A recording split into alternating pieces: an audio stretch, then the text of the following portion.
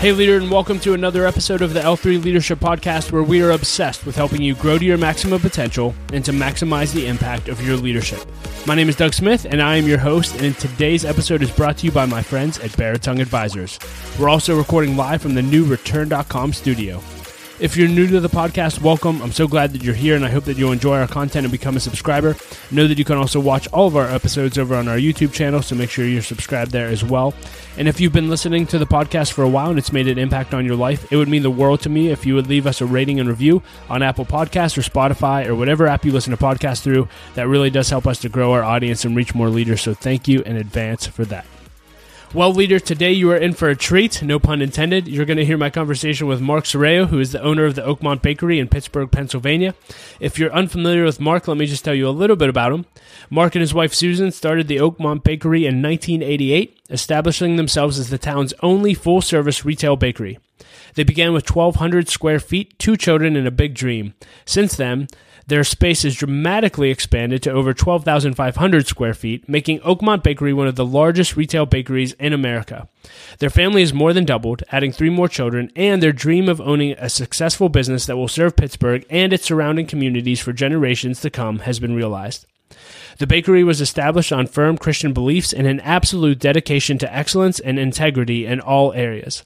In 2010, Oakmont Bakery was honored to receive the Retail Bakery of the Year by Modern Baking Magazine, which is the most prestigious award in the retail baking industry, given to only one bakery in the country each year.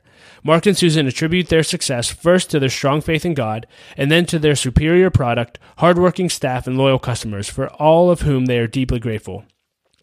Marc and Susan are so blessed to work side by side with many family members to provide a positive working environment where lasting relationships are formed. They consider it an honor to serve Pittsburgh with the outstanding products that their talent, hard work, and dedication have created. And finally, it is their pleasure to create delicious memories for you. And I've gotten to know Marc a little bit, and he's a phenomenal leader. And in our conversation, you're going to hear Marc share the lessons that he learned along the journey of creating one of the world's greatest bakeries.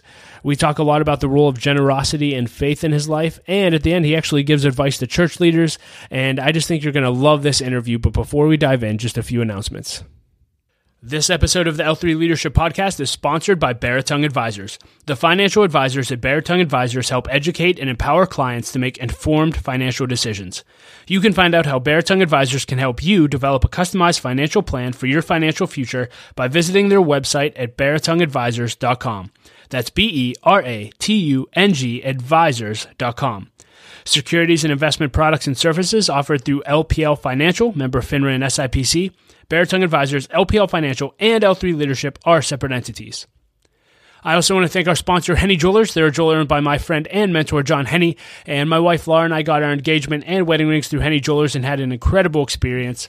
And not only do they have great jewelry, but they also invest in people. In fact, for every couple that comes in engaged, they give them a book to help them prepare for marriage, and we just love that. So if you're in need of a good jeweler, check out hennyjewelers.com. And I also want to thank our new sponsor, Return.com. And leader, let me just ask you this. Have you ever had an interest in investing in real estate? Well, now for as little as $500, you can become a commercial real estate investor. Just visit Return.com to learn more. That's REITURN.com.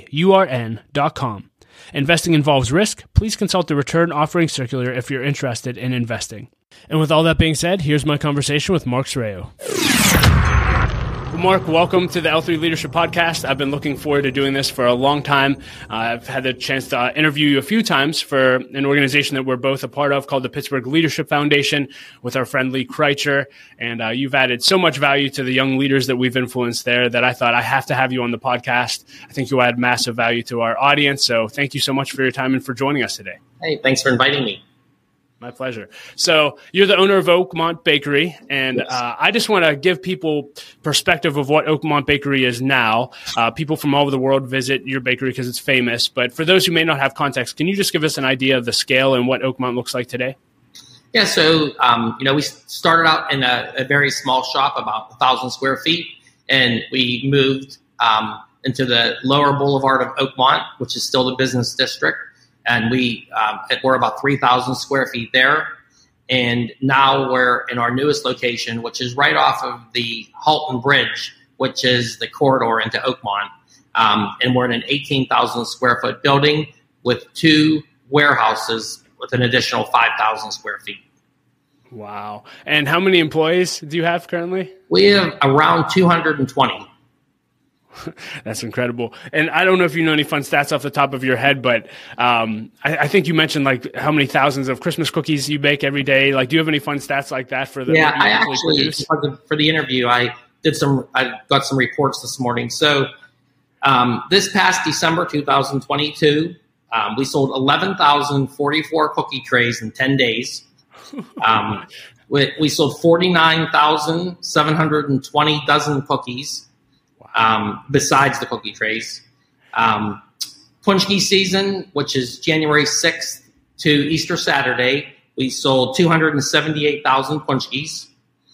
And like these numbers, I mean, they are gigantic, but to me, they're unbelievably gigantic because it takes so much to make all this stuff. Like it takes a lot of people and a lot of hard work. So they're really big. But some of the numbers that I think are really impressive that, when I was, my early days at the bakery, I wouldn't even believe this. Because like we used to wait on 25 to 40 people an hour. And that's how we decide how to schedule and what to make, things like that. Easter Saturday, we waited on 4,190 people. An average hour, we waited on 400 people an hour. And our highest hour was 488 people. So that, moving 488 people in 1 hour in Oakmont is really impressive to me. I think that would be impressive to anyone listening. That's incredible. And we're listening to these stats and, you mentioned you certainly didn't start here. And I think it's easy for a lot of leaders to see what you're doing with Oakmont Bakery and see the success of it and see the scale of it now. But take us back to the beginning. How did you actually get into the business? How did you start the bakery? What did it look like then? So I started, when I was 13 or 14 years old, I started as a housekeeping member in a donut shop in Penn Hills called the Donut Shack. So we called them the cleaning boys then, and I washed pans and mopped the floors. And when I was about 15, he made me the supervisor of the department, which I thought was so exciting. So I had 2 people under me. And then I married my high school sweetheart. We got married, and I was working for Giant Eagle and Foodland, 2 supermarket chains. One is a merchandiser, the other one is a manager. And I did that for a few years, and we started having children. And then while I was working at one of the grocery stores, a produce manager came in and told me about Oakmont Bakery, that, somebody opened this little bakery in Oakmont, and he had it open for 7 days or 9 days, something like that. And he was 40 years old. He had a heart attack and died, and it was for sale. So I went and looked at it, and he did a really, really nice job. He wasn't a baker. He actually owned Hallmark shops. But he did a really good job. He had bought all new equipment, which at my age then, I was 25, I wouldn't have been able to afford to buy new equipment. I would have bought used equipment. It wouldn't have probably been in Oakmont. It would have been in a town with cheaper rent. So his family, I met his brother who was in charge of his estate, and he made it possible. They held the mortgage, and he sold me the business for $75,000, which to me was like $5 million now. But they made it possible. God made it possible. So I ended up buying the bakery. It was funny because I was married, and I went home and I said to my wife, my wife isn't as much of a risk taker as I am.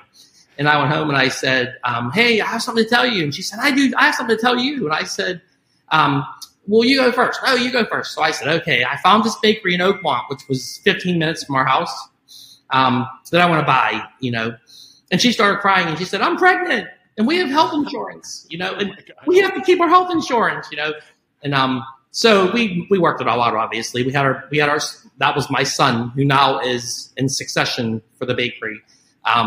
So we had him, and we bought the bakery. And but I still, to this day, like every once in a while, when something really good happens, or when we look at stats like this, and my wife was very impressed with it too, and I'll say to her, yeah, we still have health insurance. Oh, that's awesome. Well, thanks for your wife for jumping in with you. Absolutely.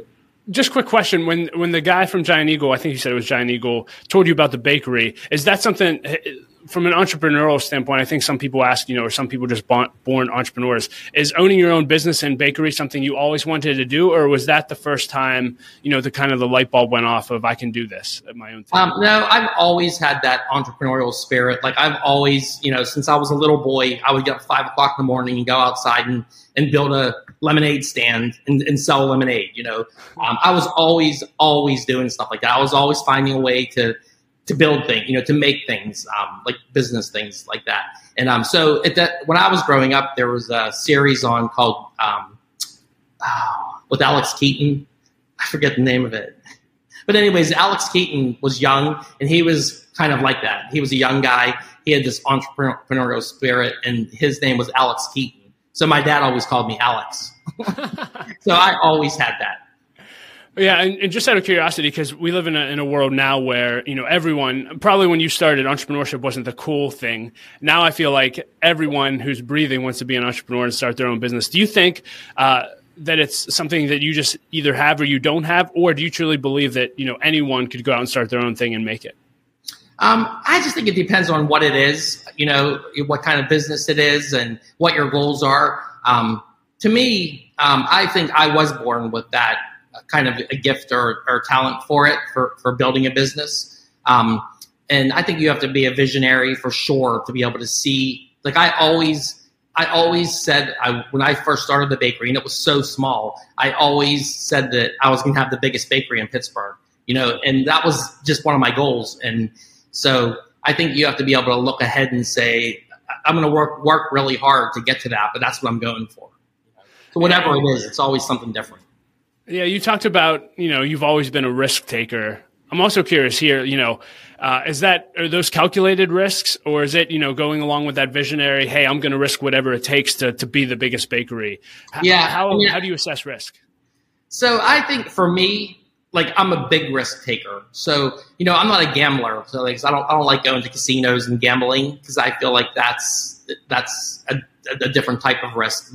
I like taking risks where I know what I'm capable of and I can, climb to that. And like I remember at one point, when I first started the bakery, it wasn't going that well. I was working like 16 or 18 hours a day.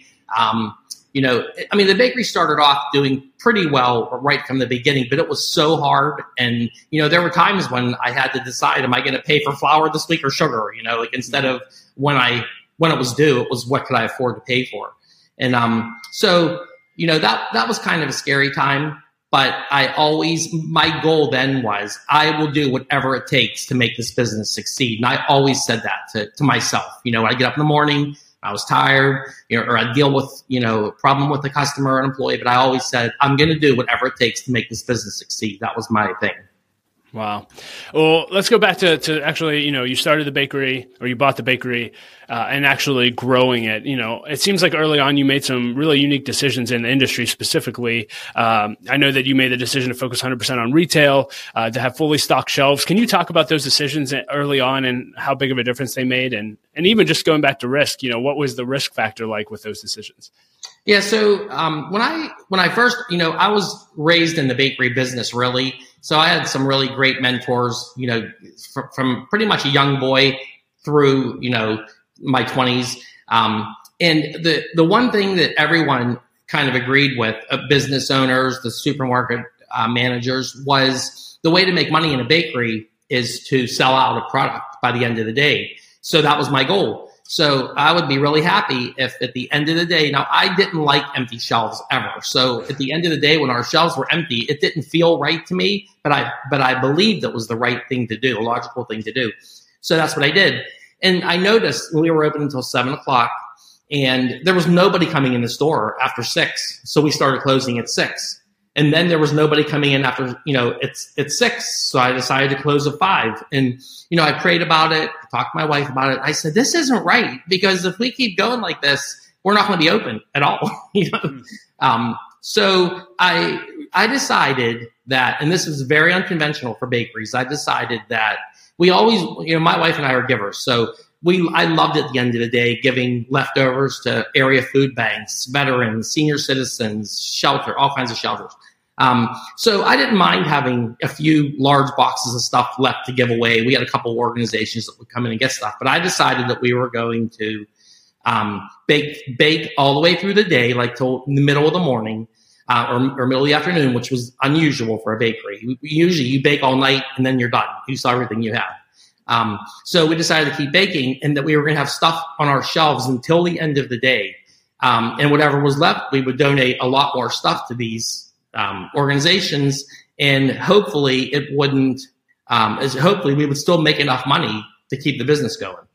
So immediately, we started doing that baking stuff, and our lines were lasting throughout the day until like now. We actually will close the bakery at 7:00, and we'll lock sometimes 80 or 100 people inside the bakery because they know that they're coming in, they're going to find full shelves. And so our business is, we actually serve more people our last hour than we serve our first hour. And so that worked really well. And actually that year, I used to read a bakery magazine called Modern Baking. I read every month. I waited for it to come, and it would have stories about bakeries. There was no internet then. It would have stories about bakeries, big bakeries, and how they ran their businesses and stuff. And every year in the summer, there was a kind of like a competition for best bakery in the country, in America. And I would read them. I mean, I used to read, and I used to think that's going to be me someday, even though it seemed impossible, So, but the first part of that is you had to write an essay about some special skill or some new thing you brought to the to that business. And so I used that, and I called it our merchandising department, which because we started getting so busy, we would hire people that weren't cashiers, that weren't housekeeping or bakers, but they were merchandisers. And all they did all day was fill our trays up, rotate our product, clean our trays, keep our cases looking pristine. So we won that award that year for merchandising. And so it was like there were 10 different topics, and we won the merchandising that year. Wow. That's incredible. I know in your business, you've also had obstacles throughout the way. And I actually didn't know this, in the times that we've spent together, but I heard you on another interview with Carrie Newhoff, which was a great interview. You mentioned that very early on, I forget how old you were, but you actually got sued. And I think you were 20-something. Can you tell us that story? Because I listened to it. I'm like, if that happened to me, I don't know what I'd do. So yeah, can you share that story and what you learned from it? So I learned a lot through that. So when I bought the bakery from the family of the guy that passed away, he signed a 5-year lease, and the landlord was kind of holding the estate to that lease, and he had to okay another person to come in and take over the lease. And so I went and I was interviewed by him, and they accepted me as taking over this lease. And there was a part of the lease that said, now at that time, that was 35 years ago, the average rent in Oakmont was, I think, like $5 a square foot, which my rent should have been about $500 a month. But his rent was $1,000 a month, which was a lot for the small space I was in. But I saw the potential. It was all put together already and all that. So I did that. And I didn't have an attorney then, but I noticed in the lease this one little section that said you can choose, the tenant can choose a high rent, which he did, $1,000 a month, $10 a square foot, or can choose a low rent and give 10% of the gross revenue of the business to the landlord, which meant that he'd come in and audit the books and all that. So when I saw that, knowing what I know now, of course, I would have taken this to an attorney and they would have taken it completely out. But we just scratched it out and initialed it. So 5 years later, when my lease was up, I was going to stay in this location because and even though it was probably way too small for us by now, but my mind I couldn't wrap my mind around moving in Oakmont, having a bigger place and all that. So we were good with that. And went and talked to the landlord, and he said, I said I wanted to remodel it a little bit, and he was going to raise the rent 50%. And I was like, 50%? That's insane for that, size. And and pretty much what he said is, here's the deal: if you move, you pay the rent and you stay there for 5 more years, or if you move, I'm going to sue you for the section of the lease which asks for the 10% that you never paid. And I said, well, first of all, I never paid it because it wasn't part of our agreement. And that's obvious that you never audited the business. Like the first year they would have audited the business and all that. But anyways, in the end, I said, I'm moving. So I found a new location. I hired an attorney. And it was a few years, and my wife and I were very nervous. Really, we were afraid because he was suing us for a lot of money. And so in the end, it kind of worked out in our favor that instead of having, we were supposed to have a trial, and when my attorney went down for the trial, they normally have this part of it where they say there's always a possibility that your hearing would be called that day, and you have to be ready for it. Well, we weren't ready for it, and they called my trial that day. So on the way to downtown Pittsburgh to the courthouse that day, I called our pastor and I was telling him, I said, I'm so nervous. I'm on my way down to this. We're not prepared. My lawyer's not prepared. And he said, just remember, you're going to be judged by a judge, just like you're going to be judged. But there's going to be a lot of things you're judged for in your lifetime. And when you're sitting in front of this judge, tell him the absolute truth. Don't blow anything up. Don't, diminish anything. Just tell the truth about what happened. And I did. I said, I looked at him a whole different way. He said to me, kind of look at the judge like he has a fishing hat on. You're just having a talk with, a regular guy. So I did that, and it went so well. The judge at the very end of the thing, he said to the landlord, normally I tell you guys that I'm going to go back in my chambers, and then I come out and say, I'm going to give you my verdict in 2 weeks or whatever. And he said, but I don't have to do that. You should be mentoring this young businessman. Instead, you're trying to hurt him. And he said, I rule in favor of the defendant, and this is over today, which was such an unbelievable blessing. Wow. That brings to mind, I'm just curious, as the leader, as the owner of your company, for how many years have you owned Oakmont? 35 years. Where we're living in a world right now post-COVID where leaders are having tons of mental health issues. It's stressful. And I'm always curious when I talk to leaders who have a lot of pressure on them or a lot of weights, how they actually deal with that. I think about you have a 24/7 operation, 200 plus employees that you were mentioning, all these cookies you have to deliver. Then you have all these other things going on. How have you learned when things like getting sued come up that make you nervous or you feel pressure, and maybe you don't, but how do you deal with like the pain and stress of being an owner and a leader and not, break down mentally, et cetera? Well, because I have children in the business, it's even more important to me now to teach them how to get through this stuff. So me going through that few years, my wife and I, besides we were both tormented, we just didn't know what the outcome was going to be. But we also, our relationship with God got much stronger, in our relationship together. We were partners, and we were we prayed about this every single day, and it kind of overshadowed us. So what I do now is I always, I tell my kids, and I try to do this myself, is just try to, keep everything in perspective. Keep it in a compartment in your mind where you can turn it off. Like I can, I go home at night, and I still work 12 hours a day, 7 days a week, pretty much. But when I go to sleep, I'm instantly sleeping. I don't let my mind, race. And I think the most important thing is to put your priorities in order and know that, like, my business is really important. It's a blessing to me, my family, and a lot of other people.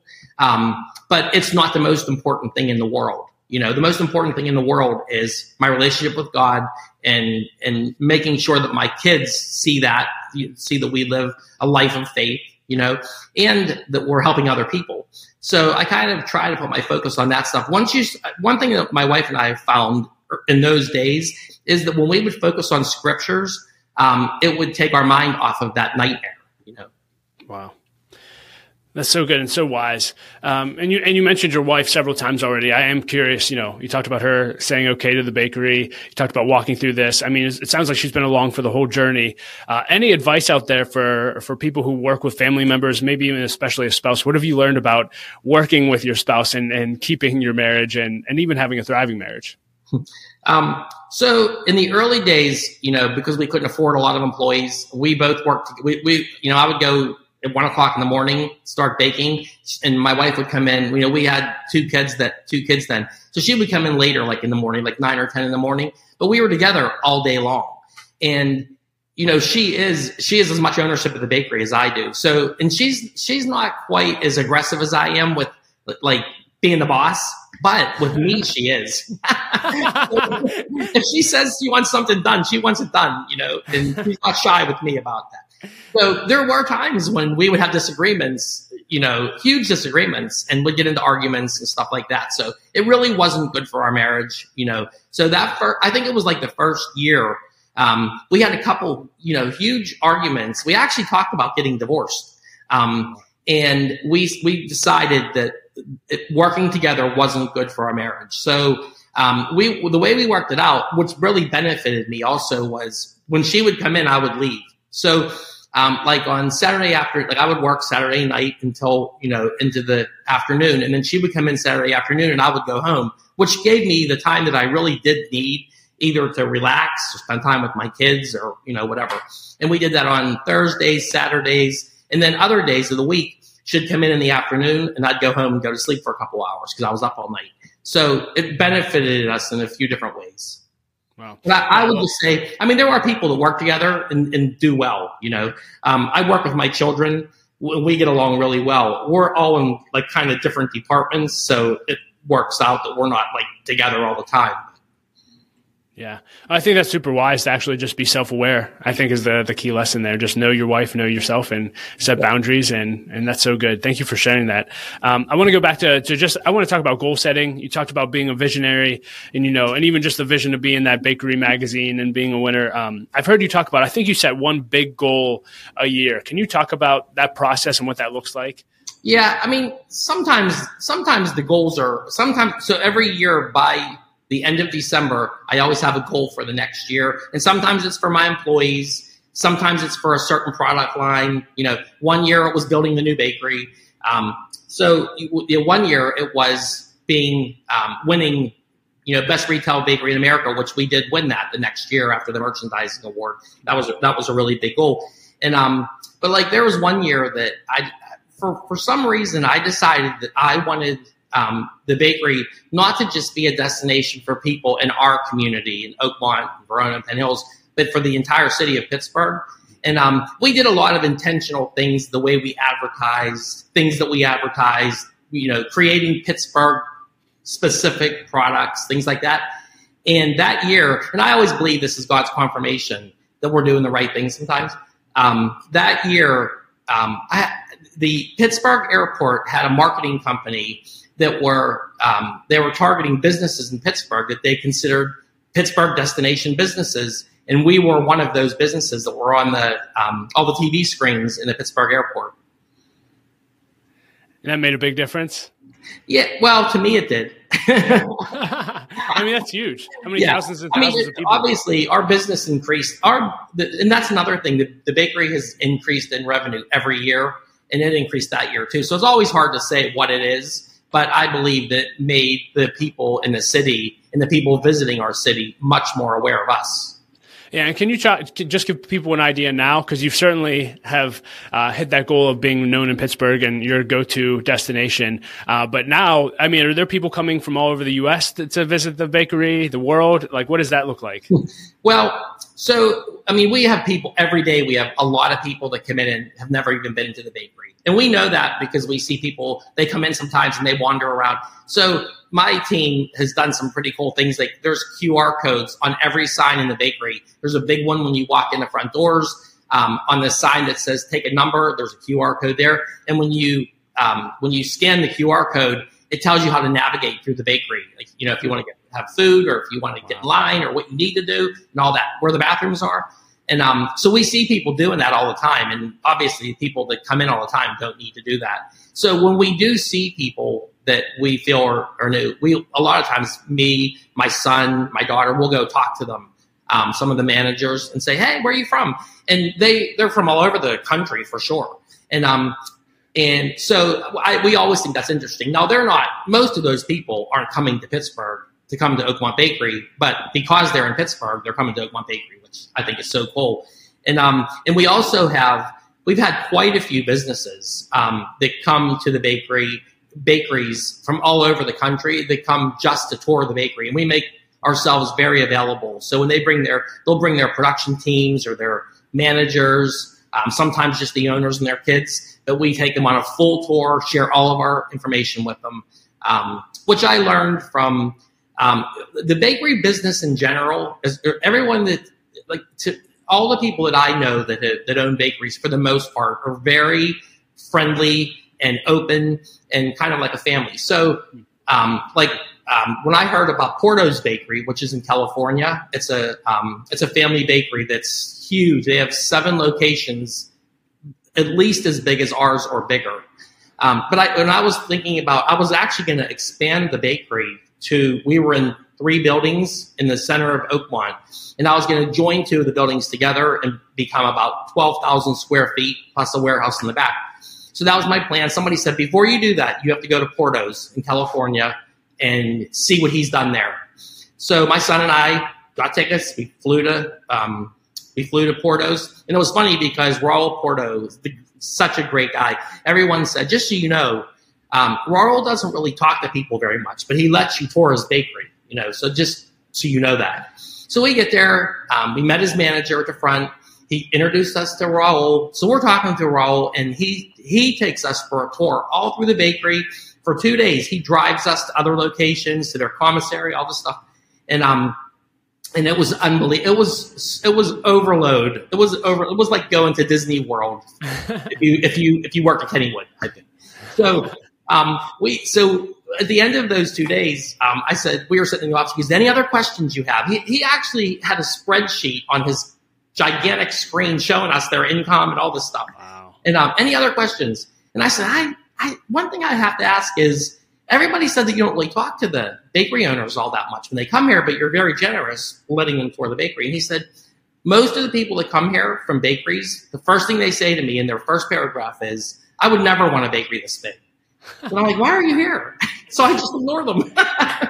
And he said, you and your son come in with eyes wide open and never stopped, so. And leaders, that's one of my favorite stories that you share, Mark. And leaders, if you're listening to this, I tell people this all the time. Just ask. You'd be surprised who will spend time with you. Yeah. You'll be surprised who will give you their time if you just ask. And I was interviewing a guy named Don Yeager the other week for the podcast. He wrote for Sports Illustrated, got personally mentored by John Wooden. He's one of the greatest basketball coaches of all time. And he did the exact same thing you did. He started meeting with John, and he said, John, how many people do you do this with? He's like, not that many. And he said, well, how many people ask? He said, not as many as you would think. And I think so many times we think, you lose that opportunity. Never spend time with me, but you'd be surprised. So leaders, just ask.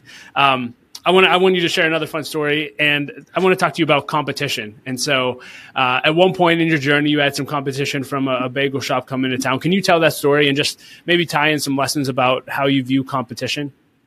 So I'm very competitive. So when most of my friends were really into sports, and I was always into working since I was really young. So I'm competitive in business. So when the bakery was open for probably around 7 years, and the big bagel craze came. It was in the 90s, and there was bagels everywhere. The only place you could get them originally was in Squirrel Hill at Bagel Land. But now bagel shops were popping up. Bagel Land was increasing. Brugger's Bagels were everywhere. So I decided to buy bagel equipment, which was probably, I think it was around $35,000 for a bagel machine. Because and that's the other thing. When originally when you made bagels, you just made a dough, which is a simple dough, and you cut the pieces, 3-ounce pieces, then rolled them out and boiled them in water. All that. It's a very simple procedure, but when you're making a lot of them with not a lot of employees, a bagel machine, you make the dough, you stick it inside the machine, it rolls them out, cuts them in the exact right size, and then it rolls them into a bagel, drops them onto a tray, and all you do is pick them up and put them on trays. But it's it's the process is, it's the same process. The outcome's the same, but the process is very automated. So I decided to do that. So I bought the equipment, prayed about it, was really nervous about it, bought a bagel kettle. And right around the time that our bagel machine was coming, I heard that Brugger's Bagels was opening a location 1 block from the bakery. And anybody that knows Oakmont knows that Oakmont is not a franchise town. It's all small businesses. It's just, the all-American little city, little town. So when I heard that, I was very nervous, of course, And the one thing I should have learned earlier that took me a long time to learn, I teach my kids now, is when I look at all of these stories, the basic thing is trust God. If you trust God, you don't get nervous. You don't spend all your time worrying. But it is important that you do something about it. You can't just sit around. So I decided the bagels, Brugger's claim to fame was kind of what they would do is when they were getting ready to open their locations, they would send a coupon to every address in that community, I think like a 7-mile radius or something, and they would all get a half a dozen of free bagels. So they got to try their bagels. When they baked all day, they baked their bagels all day. So they got to try their bagels for free, and I'm sure that helped kick off their opening. So I decided that we ran ads in the Penny Saver, which was the big paper of the time, and some church bulletins, things like that, and said, if you get a competitor's coupon, a bakery coupon, we'll double whatever they give you. So we were giving away a dozen bagels, but they had to bring their product into the bakery. So we had these people. So I bought these big white garbage cans and put them in the center of the bakery, and we made the customers throw their bagels into the garbage cans, kind of like make a statement. And then we gave them a free dozen donuts. And I mean, it got to the point where we had this one lady, she danced into the bakery, got my bagels. There's 50 people in there, and she tosses them into the garbage, And but we did donate all those bagels to our organization, so we didn't throw them away. That was, and it worked out. Our bagel, line did really well right away. And how did it turn out for Brugger's? And so Brugger's they were in the town, I think, for maybe 8 or 10 years, and then they went out of business. Yeah. So I'm sure that they had, challenges. So well, thank you for sharing that. I love how competitive you are. I love that story. I want to talk about staffing. You have over 200 employees, which is just crazy. Like you said, it was probably crazy for you to think that you'd have that one day. My understanding of the times that we've spent together is you've also had people with you for years and years and years who have been really loyal. I guess I'll just leave this open-ended. What advice do you have for leaders in creating great cultures and really taking care of their staff to enable them to be so loyal to your organization? The most important thing I think is, and I learned this as a manager in the supermarket, is that we have to be, the wages have to be competitive. So that's another thing. Like a mom and pop bakery, they would normally, you just pay your employees a little bit less because you're not a big corporation. And then a lot of, people were very loyal, so they'd stay for many years. But in my bakery, I decided that I was very competitive. So, when we first started, I believe that like a baker was at Giant Eagle, for instance, was maybe at $6 an hour. So we started them at $7 an hour. That's what we started them at. And we also always believed in promoting from within. So like the people that have been at the bakery for a while, like we have one woman who's been, Courtney, who is our operations director now. She started when she was, I think, 14 years old. And she was a great cashier. She was a merchandiser for some time. And then she was an order specialist. And now she's our operations director. She actually designed our POS system, which was a year-long job working with a computer programmer. And our system's unbelievable, But she also, right now she's designing a new surveillance system for the bakery. So she's just, so valuable to us. One of our head managers, Michael, was a high school kid, went to Riverview High School across the street from the bakery. And his goal was always to be an entertainer. He was in all the school plays. He got standing ovations, but he was he started at the bakery as a cleaning guy and moved through the ranks, became a baker. And now he's our head front manager. He's been, I think, at the bakery for 20 years. And but a really funny story about it. And I love when people, I read a book one time called The Dream Maker, and it was about this company that the owner of the company had this little office, and when an employee was there for a certain amount of time, they got to go in his office and tell him what their dream was. And like, there was all different ones. Everybody's dreams are different. One lady was only spoke Spanish and had I think an 8th grade education, and she wanted to speak English. And he sent her to the local community college, and she learned to speak English. A couple people always wanted to own property, and he helped them get loans, find houses, things like that. So I love that story, and I have that same feeling. I always want people to be as happy as I am, able to attain their goals.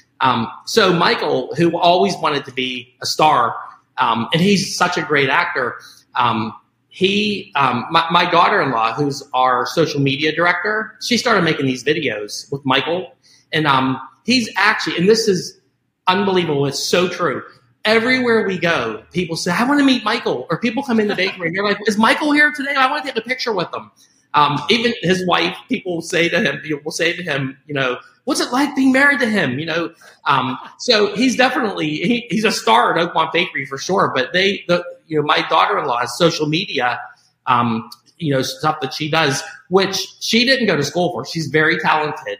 We actually had a social media director that we hired that went to marketing school, and it just didn't really work out for us. So she filled in, my daughter-in-law, Samantha, filled in as the interim director and blew it out of the water. She has some posts that reach 1 million or 1.5 million likes. But Michael actually he loves the whole idea of what he does on social media. Yeah. So I'm hearing you say so many things when you talk about just empowering people. One, it sounds like you really have a freedom internally to give people an opportunity to shine and go after their dreams. Like you have no insecurities about handing over, no control issues. Is that pretty accurate? That's accurate. And I learned that through the years. I was, in the earlier years, I was always concerned about, I always wanted to have my hand on everything. But now I've learned that most of these people are better at their jobs than I was when I was doing their jobs. It's just their thing. They're good at it. They're better than me. So why jump in? Like, sometimes I think a leader will hold somebody back because they're constantly questioning them. And, I think sometimes you kind of have to accept a little less than what you really want to let somebody else grow in that position or field. We have a guy that works for us who was in jail, and we hired him as soon as he got out of jail. Somebody I knew him, and so we checked his background and stuff, and he had no other offenses before that, but he was an alcoholic and drug addict, and so he came to work at the bakery, and he was, he's been there now for about 18 years at the bakery, and clean and sober for 18 years, and he helps a lot of people. It's amazing, But one of his goals was that he wanted to have a transition house where people got out of jail, and he helped them. So probably after he was at the bakery for a few years, I helped him find a house close by, and he purchased it. I helped him get a loan with the person that I got loans for, so I didn't really give him anything, but I helped him through the whole process. And now he's had the house for, I think, 10 or 12 years. And hundreds of people have lived in this house. That it's a halfway house for people that get out of jail and they're transitioned to their own life. So I think that's amazing. I love that story and just how you put your employees first. And really as I've heard you share over and over again, it seems like generosity has been one of the major themes of your life and your wife and your entire family. And not just generosity with money, but obviously your time and investing in people I love. I do want to talk about generosity though. And I'll just leave this really open-ended. What does generosity look like in your life, and why has that been important to you? So Susan and I both, our favorite scripture is in Luke, to whom much is given, much is required. And I think that says so much in it. I think, obviously it's so much is given by God. Like, God gives us so much. He gives us, talents, wisdom, financial success. Like, everything good comes from God. So And then much is required, which is we have to pay it back. It's a requirement to pay it back. And so I always feel like both of us feel like the minute we're challenged to give, we pray about it. Like we don't just do it. We don't do really random stuff, but we pray about it. We talk about it, and then we help everybody we can. And we found that over the years, even things that seemed like a gigantic hurdle, it always ended up, another scripture is at the end of it is by your standard of measurement, it is measured back to you, which I love because it's like, that's kind of like the sky's the limit, Yeah, and I know as believers, and again, there's a lot of believers listening to this, a lot of people tithe, they give 10%. And I love the story you shared where God really challenged you to actually double your giving. Can you share that story? Because I just think it's profound for leaders to hear. Yeah, so, I was very involved in our local church, Amplified Church. And there was, I was on the board of directors, for quite a while now. But at one point, the church was struggling so much that we were actually thinking that we were going to have to give the church to another church. They couldn't afford the mortgage payments and stuff. And so our founding pastor came back and jump started the church, but we needed money because the church was in such a mess. The roof was caving in, everything was old. We had no sound equipment, all that stuff. So we were always 10% givers. So no matter what, no matter how bad it was, what we needed or whatever, always get 10%. So that year, I said to my wife, it's never a stretch for her, but I said, what do you think about giving 20% instead of 10% this year, which is a lot, absolutely, Wow. So we decided to give 20%, which we did. And about towards the middle or like probably 3/4 of the way into the year, we were invited by an organization called the RPIA, which is a bakery buying group. You have to be invited into, and there's certain criteria you have to meet. At that time, you had to be have a revenue of over $1 million a year. You had to be in business for so long. You had to be in good standing with all your vendors and stuff. So we were invited. We got in, and just one product that we bought through there. I believe it. I can't really remember. It's something. It was a General Mills product that we were buying. We got such a good deal on through the RPIA that our income that year went up so much that our 10% or our 20% became 10% of our income that year. Wow. So our income went up our personal income went up so much that, it ended up really being 10% anyway. I love that. I love the story. I love the generosity. I want to talk a little bit about church. You mentioned you were on the board of a church. It's played a huge role in your life, but you've made a comment before that always challenges me. Everyone listening to this clearly can understand how busy you are, working 12 plus hours a day, building the bakery. But you made a statement that if the church ever needed you, you would put the church over the bakery. So one, I want to verify that that's true, but can you talk about why you've made that decision and how has that impacted your life and your business? So there were a lot of times, when we were really working on revamping the church and stuff that like I would never, ever be away from the bakery on a weekend. But we had a service on Saturday and Sunday. I went to every single service Saturday and Sunday, sometimes an hour and a half before and an hour after. So it was a gigantic amount of time in our peak times, at the bakery. And, but I committed myself to that we were going to build a church. We were going to reach, Lee's goal was to reach as many people as possible. And that's what we did. But in order to do that, it takes so much, so much work and so much money and so much time. And, so I committed myself to that. And what I found is there's always, whenever I do stuff like that, I always find that I learn something through it that I never would have thought I learned. So I thought I'm just sacrificing this time, away from my business. But actually what I learned is when I made my priority, what I believe would be God's higher priority, he takes care of all the other stuff. So the bakery, we didn't skip a beat, it just kept on going just the way it always had, even though I wasn't there a lot of times during our busiest times. Yeah. And you've mentioned him several times throughout, but Lee Kreitzer is your pastor. I believe he's one of your greatest friends. And I'm just curious, from a mutual friend perspective, what's the greatest thing that you've learned from Lee as your pastor?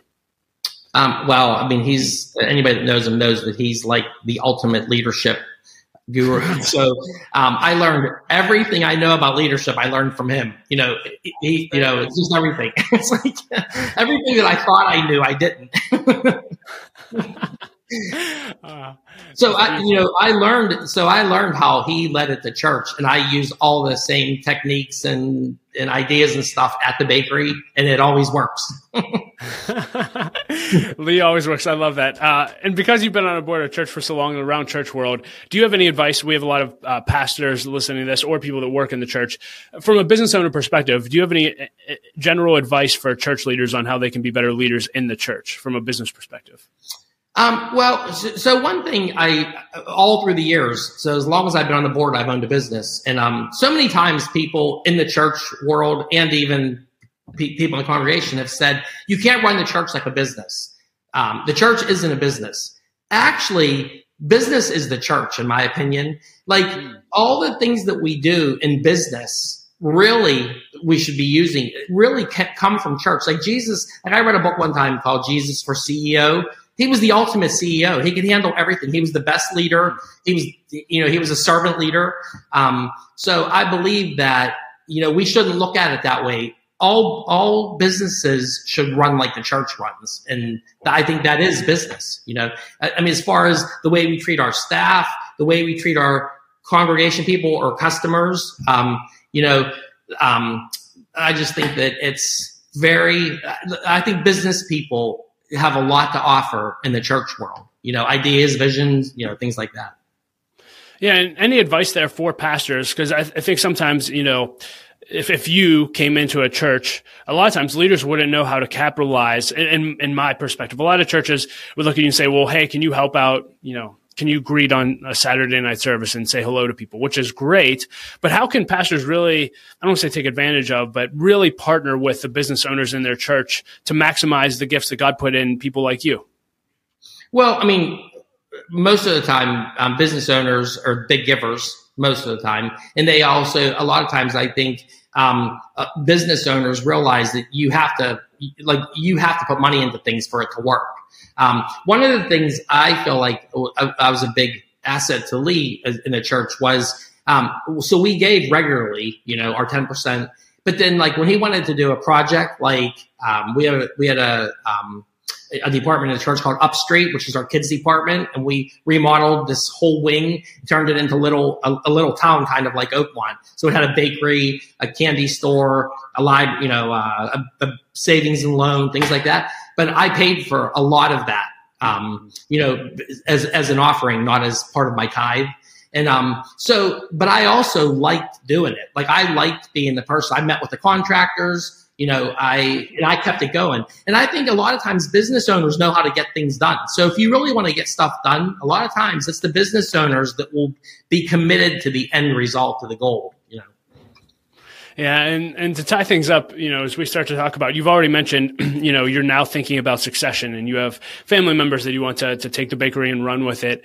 And we were just talking about Lee. For those who haven't listened, Lee's been on the podcast before, Lee Kreitcher, and he wrote a book on seamless transitions. And if you haven't listened to that and you're in a season where you're thinking about succession, I can't think of a greater resource for you. Lee is phenomenal. Read his book, connect with him. He'll actually do consulting with you. And be it that Marc said he does everything that Lee says. Lee has transitioned the church. And I'm just curious, Marc, how are you thinking and setting up Oakmont Bakery to hand off to the next generation? So my son, who's 35, he was born the year the bakery was started. He's actually been coming to work with me since he was 5 years old. He just has a love for the business, and he has the entrepreneurial spirit, no question. So that I don't believe that's something you can really teach somebody. I think it's just, but the difference between me and him is, like there was a year, every year, I would, on Christmas Day, I would go to the bakery and take our Christmas decorations down. On Thanksgiving Day, I would go to the bakery and put my Christmas decorations up. So Tony would always say to me, Dad, I want to open the bakery someday, just me and you, So this one year on Thanksgiving, I took him with me to the bakery, and so we hurried up and put the Christmas decorations up. And then I fired up one of the ovens. We made coffee, so we made some donuts, we made some products, and he was in the front of the store, and we opened the bakery at like 9:00 in the morning. my wife didn't know. She would have killed me. But before you know it, we had a line of people out the bakery and down the sidewalk. And this was like, I think he was about 7 or 8. And he didn't flinch. He didn't skip a beat. He was not nervous, and I think, and we took him like $500 that day, and I gave it to him, and so, but right from that age, I could just see in him that he has that spirit, he loves people. He has as much a relationship with our housekeeping staff as he does with our top bakers and decorators. And I made him, that was his first position at the bakery, just like me. He mopped the floors and emptied garbage cans, and moved all the way through the ranks. He learned everything on the way up. So now he is so our succession plan has already started. We actually started looking at it about 4 or 5 years ago, and he's now 10% owner of the bakery. And eventually, I'm 61. Within the next few years, after my last couple children graduate college, he'll become the owner of the bakery. And the way we work things now is it's very clear to everybody that he is the boss. So I go in every day, and I talk to people, and I help wherever help needs to be and stuff. But at the end of the day, everybody knows that Tony calls the shots. So I never get in the way or say, you shouldn't have done this or you shouldn't have done that, because I think he knows enough by now. I give him advice, and I think he's phenomenal at his job. Well, that's great. Well, Marc, this has been a phenomenal interview. Just as our time's wrapping up together, I'll just leave this really open-ended. Is there anything else that you just want to share with leaders today to add value to them? I just think, one of the best pieces of advice I've ever got from somebody, which was a pastor at the church, I was going through a really rough time with my marriage and the bakery. And I always remember, and I was probably 26 or 27 at the time, and he said, the best piece of advice I can give you is whatever you want written on your tombstone is what you should go after. And so I remember at that time, the most important thing to me was my wife and my children, and they were on the back burner for sure. I put the business, it was my first priority. And one of the things he said was, the first thing he said to me is, how's the bakery doing? I said, it's doing great. It really is. It's doing really good. It's growing. And how's your marriage? I said, it's terrible.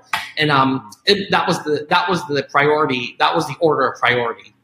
At that time, the bakery was the most important thing, and it was thriving and doing well. When I reversed that and put my family first, God, my family, my church, the bakery was still doing great. It always has, and so I think it's really important to keep your priorities in order.